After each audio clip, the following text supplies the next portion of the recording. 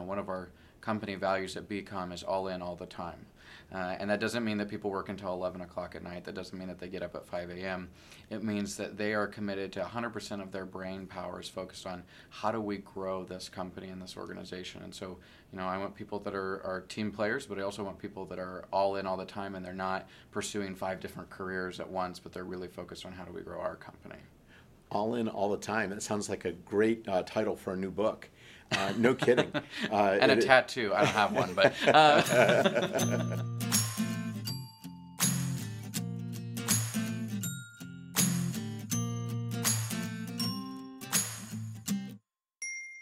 Hi, I'm Ted Zoller, and you're tuned into On the Heels of Innovation, a podcast powered by the Entrepreneur's Genome Project at University of North Carolina at Chapel Hill.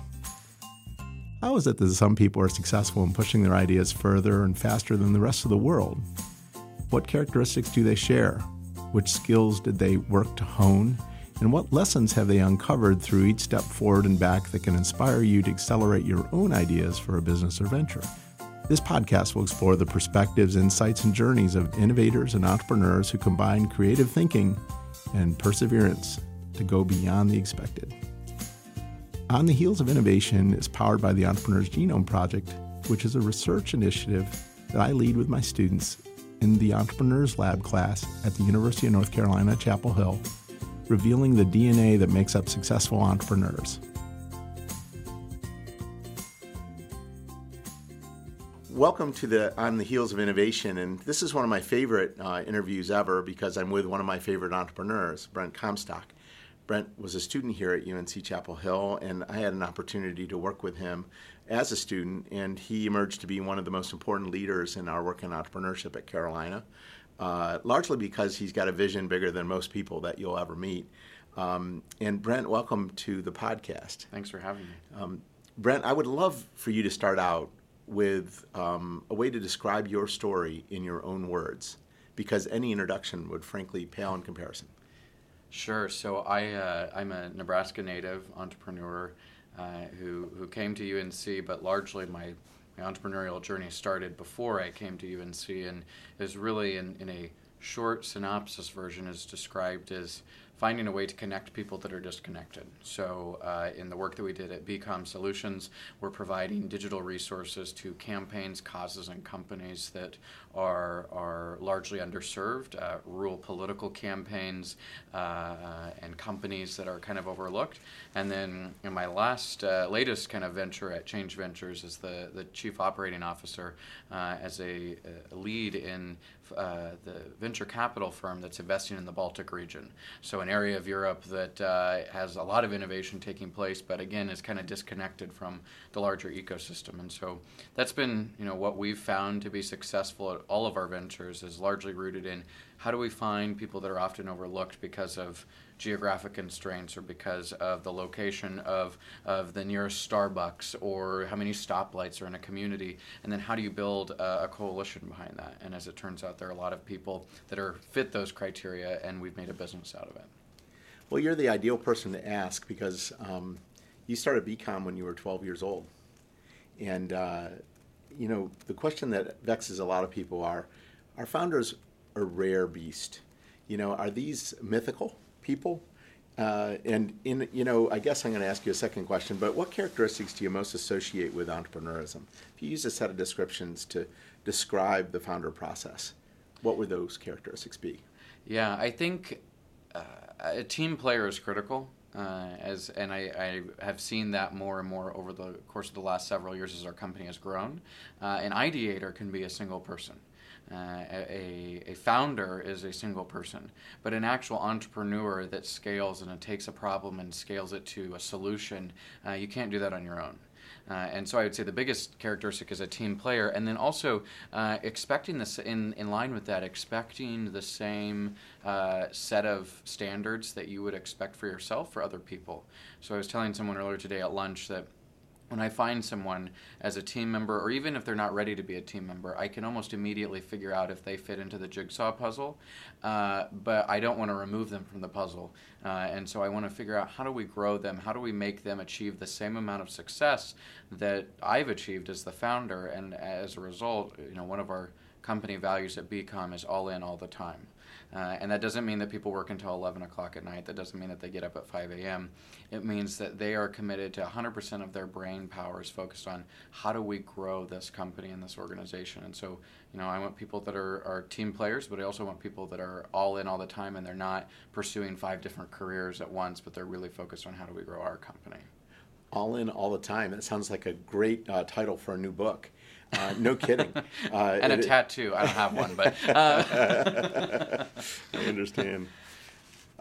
A corollary question to what I just asked are the old adage, are entrepreneurs born or made? Mm-hmm. And having been an entrepreneur since an early point in your life, could you tell us a little bit about how you might answer that question, and what are some of the influences that ultimately led you to entrepreneurship? Yeah, absolutely. I think there are characteristics that are born. If you are an ambitious person when you're 16 or 17 or 10 or 12, you're probably going to be an ambitious person when you're 30 or 40, unless life kicks you one, which happens to a lot of people. But I think that ambitious tenacity is a trait of an entrepreneurship that is certainly more born than made. But at the end of the day, there are so many books and ideologies that say, better, faster, cheaper is who wins in the entrepreneurial world. And we've seen that firsthand. And so I think those are things that you have to scale, and it doesn't matter how great your characteristics are that you're born with. If you think that you can go slower or more expensive or less effective than other people, you're going to get beat. And I think in this world, it's no longer entrepreneur versus entrepreneur, but it's entrepreneur versus machine or bot or a drone. And in our case at BCOM, it was entrepreneur or our company versus no action, because we weren't competing against another digital firm. We weren't building a digital company that was better than the one down the street. We were the only one in about a 75-mile radius. So that was a challenging feature that we had to sell to our customers. And those are the types of things that you're not born with, that you have to hone them and you have to work on them and work with other people on them to perfect them into who you are as a leader. Maybe this is a little bit of a deviation, but, I hear a sense of competitiveness, and maybe the competitiveness isn't against a competitor, a company that might be in the same market, but is it kind of a competitiveness for yourself? Yeah. Kind of to challenge yourself to excellence? Yeah, I want to win. Yeah.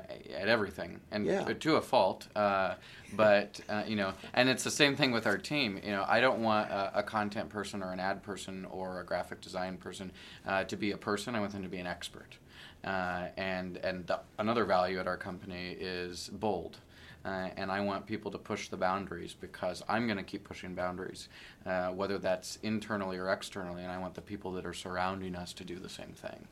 Such a great answer. I'm glad we have it on tape. I'm curious, to the extent, and you answered the question along the lines of entrepreneurs have maybe a genetic characteristic, but there are definitely pieces that you can develop. Right. If you were to develop kind of a transitioning entrepreneur, what experiences should a new or nascent entrepreneur seek to prepare themselves? Failure. Yeah. Purposeful failure. Purposeful failure. So find an opportunity that the odds are less than 50% going to be successful. And if you aren't successful, great, you fit in with the odds. And if you are successful, then that's probably the thing that you should be building a business around. But when you feel and experience that failure firsthand, that's when you know if entrepreneurship is ready and right for you. Mm-hmm. If you don't experience that, and we're fortunate enough, we're a bootstrapped company owned by one person, so we don't have the board structure or the venture capital structure at BCOM, and so failure has hurt a little bit more because we didn't have as many rules and regulations that we had to follow when we were getting started, and it was at the point where we thought we were at our rock bottom, where we came up with strategic plans. We came up with our values when we thought that we had an unsustainable business model. We added new team members when we realized that if we wanted to get where we were going, we were going to have to invest in people. So I would say the first thing is for an entrepreneur wannabe or a grooming budding entrepreneur to find an opportunity for failure. I have not done research on this, but I found a lot of entrepreneurs tend to find themselves in challenging situations between their venture and their personal life too. It's harder to be an entrepreneur with a wife and 3 kids. I don't speak from experience, but I speak from knowing people on our team that have spouses and have children, as well as people in the community. I mean, that competitiveness to want to win, you have to put that first. And if you have children and other things that, not to sound petty, but that are getting in the way of that goal, it's harder. It certainly creates conflict. And it adds a roadblock that other people might not have. And then the second thing that I would say in terms of what should they seek out are mentors. By the time, and I say this not to toot our own horn at BCOM, but to just say, we built a company that had sustainable revenue models, that was profitable, that was employing people. We received a congressional award, and we're probably one of the youngest individuals to receive a congressional award by the United States Congress ever by the time I graduated from college. I think college is valuable, and that's probably a whole other podcast of how does the college education and entrepreneurship combine and correlate with one another. But what got us to where we were the mentors. The people that were willing to say, hey, someone helped me when I was where you were at, now I want to help you. And so I think, if you find failure and you find mentors, I don't think you can go wrong. Fantastic. You suggest that you have to put yourself out of your comfort zone as an entrepreneur. Maybe not go for something that's safe, something that's certain, maybe for something that's uncertain. How do you think about risk? I know a lot is made about risk, but do you calculate it? Do you mitigate it? Do you accept it? Do you use it as a tool? So we work with politicians a lot, so risk is always it's like the proposal is headlined risk, and if you're smart, the S is turned into just a dollar sign instead. But I'm not. I tend to be. I come up with shiny objects a lot. Our management team calls them shiny objects. And as the founder and as the visionary at our company, if I wasn't coming up with those shiny objects, then I probably wouldn't be the founder and the visionary. But at the same time, every day you wake up knowing that there are X number of people on your payroll, X number of people that depend on you for health insurance, X number of people on the customer side that. If we're building a digital platform for a company that's going to have 48,000 people log onto a website in 3 hours, if that website doesn't load, then that's on you ultimately as the person that's running the company or owns the company. And so I take risk in kind of, I work to mitigate it in a way that it almost seems like we're planning for it, in an overly cautious way. So, invest in the best technology. Because if you invest in the worst technology, you're probably making yourself more prone to risk. Is it cheaper to use crappier technology? Yeah. Invest in the best people. Is it cheaper to have interns versus full-time employees or contractors versus full-time employees with benefits and pensions and what have you? Probably, yeah. But that's a risk mitigation strategy that I can come to North Carolina for a couple of days without having to worry, will the office explode while I'm gone? And that's largely because we have great people that are also trained to mitigate risk in a way that helps us move forward. That's a great way to think about it. So risk is beyond how the individual entrepreneur thinks about it, but how the team internalizes it, operationalizes it, mitigates it. We are examining as part of this Entrepreneur's Genome Project kind of the life cycle of entrepreneurship. I know that sounds like a lot to think about, but we have this thesis about events in your life, big breakout moments where you thrive, moments where you excel, and then maybe the opposite is the moments where you might be challenged or you might fail or you might, hit headwinds. Mm-hmm. When you think back of your journey since age 12. 11 years. Yeah. At this point, 11 years. Are there moments where there were big breakouts? And are there moments where there were substantial setbacks? And can you trace back your journey through those moments? Yeah, I think on the breakouts, I think meeting those mentors that I have come to in some way, either they were members of our advisory board, are members of our advisory board, or in one case a mentor that has since passed away. Meeting those people, it was not a contract. They weren't signing something where it was like, I got $1 million. Now that wasn't a breakout for me. It was in a meeting with those mentors and those people when you meet someone where you just know that they're going to provide you with value. Those were probably the best breakouts, and probably can be confirmed by people either on our team or probably my parents, because as soon as I got out of those meetings, I would call those people. I would call my parents, I would call our management team and say, holy cow, I just met X person, and they want to help us. Those are the moments where, as the person who not only runs the company and leads the company but owns the company, which seems to be in competing interests sometimes of the owner's goal versus the CEO's goal, because the owner wants to make a lot of money and wants to prime this for the most potential, and the CEO wants to harness the goals of being bold, authentic, and all in all the time. And so and they don't always row in the same direction, even though it's the same person. So I would say the breakout moments were finding people that I knew that we were moving forward, and largely because those people affirmed it and also poked holes in our strategy or business model, and walking away feeling like I was fed in a way that I hadn't been before. The setbacks, I would say, probably being the owner and the founder and CEO.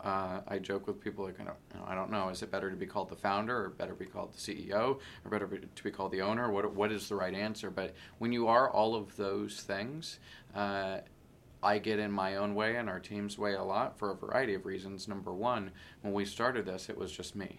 And so systems that were built, strategies that were built on one brain, and I thought, oh, that will just scale times however many people we have. But a one-person system times 10 is not the same as a 10-person system. And so you have to think about, how do you grow this company that makes it more sustainable beyond my brain and beyond what I want to do. And I think that has been important.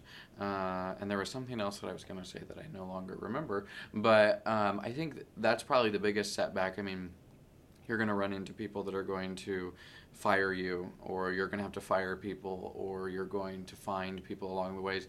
Those have never been seen as setbacks for me. I think people see them as, and they're certainly stressful. Human resources is my absolute least favorite thing to deal with, mainly because I'm loyal to a fault. And so when that doesn't always work in my favor, it's, I take it personally, and that's not always the case. So, but those setbacks, I think, are the biggest things, are recognizing that I've done something that is prohibiting the growth of the business, either intentionally or unintentionally, and how do you fix that? And that's sometimes a conflict that comes up in office discussions. So, Brett, I want to move more toward your experience and your preparation as an entrepreneur. And if you're thinking about building a program that supports the next generation of entrepreneurs and prepares them, how would you go about designing such a program? Does the K through 12 education system interfere or support? Does the higher education system interfere or support? And if you could design a program to support the next generation of entrepreneurs, how would you go about building it? Yeah, well, I think speaking back to one of the other questions about failure and mentors, I think those would be the two pillars of the program, and whatever that looks like. I joked with someone earlier this week about how when things are going really well, we feel like we need to make a system around them, and we want so that they can scale, right? Entrepreneurship is about how quickly can you scale, how fast can you scale, and sometimes I think we immediately flip. So there's entrepreneurship and there's business ownership and management, and they certainly can run parallel sometimes. But business ownership and management is about how do we build a system for every single thing, so that there's a handbook for every single thing that you could possibly ever think about. And entrepreneurship is about taking risk in ways that you can't think about, and something's going to happen, and you're not going to know what to do.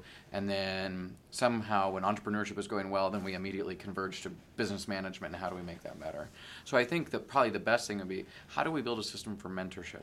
And I know, coming and being here at UNC, the Adams program, apprenticeship program was important, and just being in the community was important. I think that's the challenge is, okay, we have X alum of either a university or X alum of a program. Maybe it's an accelerator or just someone who lives down the road. How do we set up them and that person that's been successful to want to come back on their own to be that mentor? The best mentors that I've had are the ones that have walked in some sort of shoes similar to mine. And usually, if I want to be a successful entrepreneur, that would imply that my mentor would be a further along successful entrepreneur, which makes it harder for them to get engaged. So how do you provide a mentorship base that's consistent, that makes that growing entrepreneur feel like they have a relationship with someone? And then the failure piece, I think, is really hard because you spend money to grow yourself professionally, whether you go to college or whether you go to an accelerator or whether you go to a variety of different things. Someone is paying for you to go somewhere. And I think the challenge is, and if you can't afford it, or you start and you're able to afford it, let's say you're an entrepreneur and you get through half of the year and then you realize, oh crap, my business has grown and my GPA is tanking and I'm going to lose my scholarship. I won't mention someone that had a similar story like that, but glad there isn't a mirror in here. But at that point, the struggle becomes kind of crisis mode of am I focusing my energy on the thing that is going to help me grow the best? Because at that point, I just want to stabilize. And so how do you build failure that allows someone to learn from it in a way that they don't dread? I came through the UNC system and loved almost every minute of it, and particularly the moments that involved basketball, of course. And coming from Nebraska, I was like, you basketball. Like to win. Yeah, basketball. What's this? We do football. So I now have a full calendar of teams that I can support. But I think finding a way to let people also be intellectually curious. So I did a lot of studying of religion when I was here at UNC, and through the program I was in, spent some time at Duke. And so religious studies to me was not preparation to be a pastor. It was more expanding my mindset so that I had a different perspective on life. And in this case, when I went back to Nebraska and moved back after I graduated, how did I leverage the entrepreneurial experiences that I had, business classes, sales classes, highly recommend people take a sales class. And then also, so I was driven because I felt like I came with a toolbox on the left that was allowing me to do business better, more efficient. And on the right, I was coming with a toolbox that I had useless information about the Virgin Mary that no one else in Lincoln, Nebraska probably has. But that was something that was really important to me because I was constantly honing my skills. And that's something that I think an active entrepreneur is constantly doing, just like an athlete would, constantly practicing, rehearsing, and so forth. I want to bring Nebraska into the story because the first time I met you, we were with a common friend and Nebraskan who introduced me to you, and that was one of the finest introductions of my life, having the opportunity to work with you. I'm curious, you have been in international political and business circles at the highest level. Mm-hmm. You could have, easily made the transition like a lot of our talented folks and headed to Silicon Valley or to a major hotspot or to maybe a financial capital like London or New York or Paris or what have you. But you decided to go back to Nebraska. Yeah. Tell us a little bit about, first, the values in Nebraska and how that benefited you, and then how you see your life there re-engaging. Yeah. It was a hard adjustment to go. So I tell people I do my laundry in Lincoln, Nebraska. I'm traveling most of the year. So when people say, "Oh, you live in Nebraska, where are you living?" Generally, I just say I do my laundry in Lincoln because that's where our office is as well. But it's interesting because I grew up thinking that Nebraska was the world, and diversity of thought, opinion, color of skin, ethnicity, religion, sexual orientation. Those things were talked about in the book, but they didn't exist in the town that I grew up in and the community that I grew up in. To a large degree, one of my best friends, she and her family were the first African American family that I had ever met, and so when I grew up there, I thought that Nebraska was the world, and I thought that everyone else was was in the same kind of segment and subset, but just in a larger population. And then I came here, and I quickly recognized that part of our challenge as Midwesterners and as people that come from the heartland of the country is that we are really passionate people. We are loyal people. We are people that care about our neighbors and our friends, and in this case in ag and industry. But we're also very defensive about, making sure that we stand our ground. Nebraska is Nebraska. We're the best place to be. That's, and people from New York and D.C. can't tell us what to do kind of mentality. And I recognized that the best person to bridge the divide between rural and urban, and something I'm super passionate about is the rural-urban divide, was someone who came from rural, so started small, went urban, and then is now reinvesting back into rural. Because the general path is, no one ever really goes from urban to rural and then back to urban. If they go from urban to rural, then they wanted to be there for some unknown reason. In my case, though, I grew up in a town that had 2 stoplights. I came to a college campus that in my first economics class, there were more people in that single class than in the entire school system. And then I'm now back in Lincoln and trying to bridge this divide, because I think a zip code is simply a number just like your social security number. No one walks in and says, all right, I want everyone whose social security number starts with 503 to go to the left, and everyone that starts with 601 to go to the right. Like, it's an identification number that no one thinks about anymore. But for some reason, where you live and where you're from, and do you get cell phone service in Nebraska was a question I got a lot. We define that in a different way, and I'm trying to prove that you can build a successful company regardless of zip code. You can build people to be intellectually curious in a way that might not be the norm for the community in which you're existing geographically, but for the community that you're existing in more of an industry or global scale. And I'm really passionate about that, and I think it's something that people take the easy road out, and I don't like easy roads, because my parents instilled in my sister and me from a very early age that nothing in life is going to be handed to you, and if it is, then karma's probably going to come back around. And so I have everything that we've built, I've never taken for granted, or at least try not to, and want to make sure that we really focus on who we are and where we're from, because where we're from and reflecting on that is going to make it a lot easier to help tell where we want to go. And I think that's important, and a lot of people forget that. Well, we were happy to be part of your story, Brent. We're going to be watching your story as it unfolds. Very fortunate to have you on the Heels of Innovation, and thanks for coming back to campus and being with us, Brent. Cool. Thanks for having me.